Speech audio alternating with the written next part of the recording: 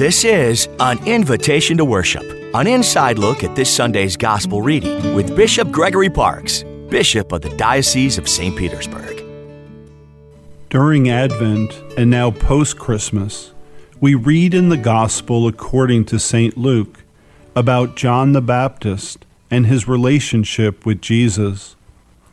In the second week of Advent, we read that John was called by God to prepare the way of the Lord, and we recalled the words of the prophet Isaiah, "Make straight his paths, every valley shall be filled, and every mountain shall be made low."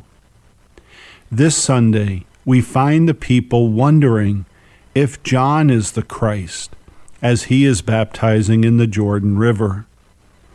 John tells them that he is not, but another is coming that will baptize in the Holy Spirit and fire.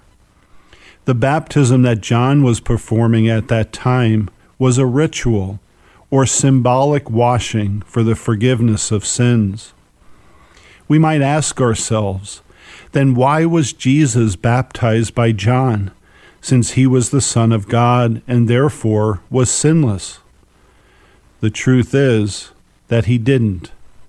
He submitted himself to this ritual as a means of sanctifying or making holy the waters of baptism for us. While John's ritualistic washing didn't have the power to forgive sins, the baptism instituted by Jesus Christ does have the power to forgive sin.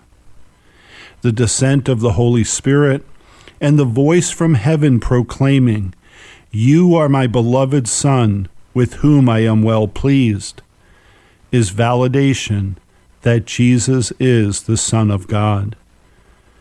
We remember the dates of very special days in our lives, our birthdays, anniversaries, etc. But do you know the date of your baptism? When you think about it, our physical birth into this world is important because of our lives here. However, our baptism has implications for everlasting life. This is a special day for us, our spouse, our children, and our loved ones. It is truly a day to celebrate and give thanks to God for his grace and the gift of faith. If you or someone you know is not baptized and is interested in learning more about it, find a Catholic church close to you and give them a call. You'll be glad you did.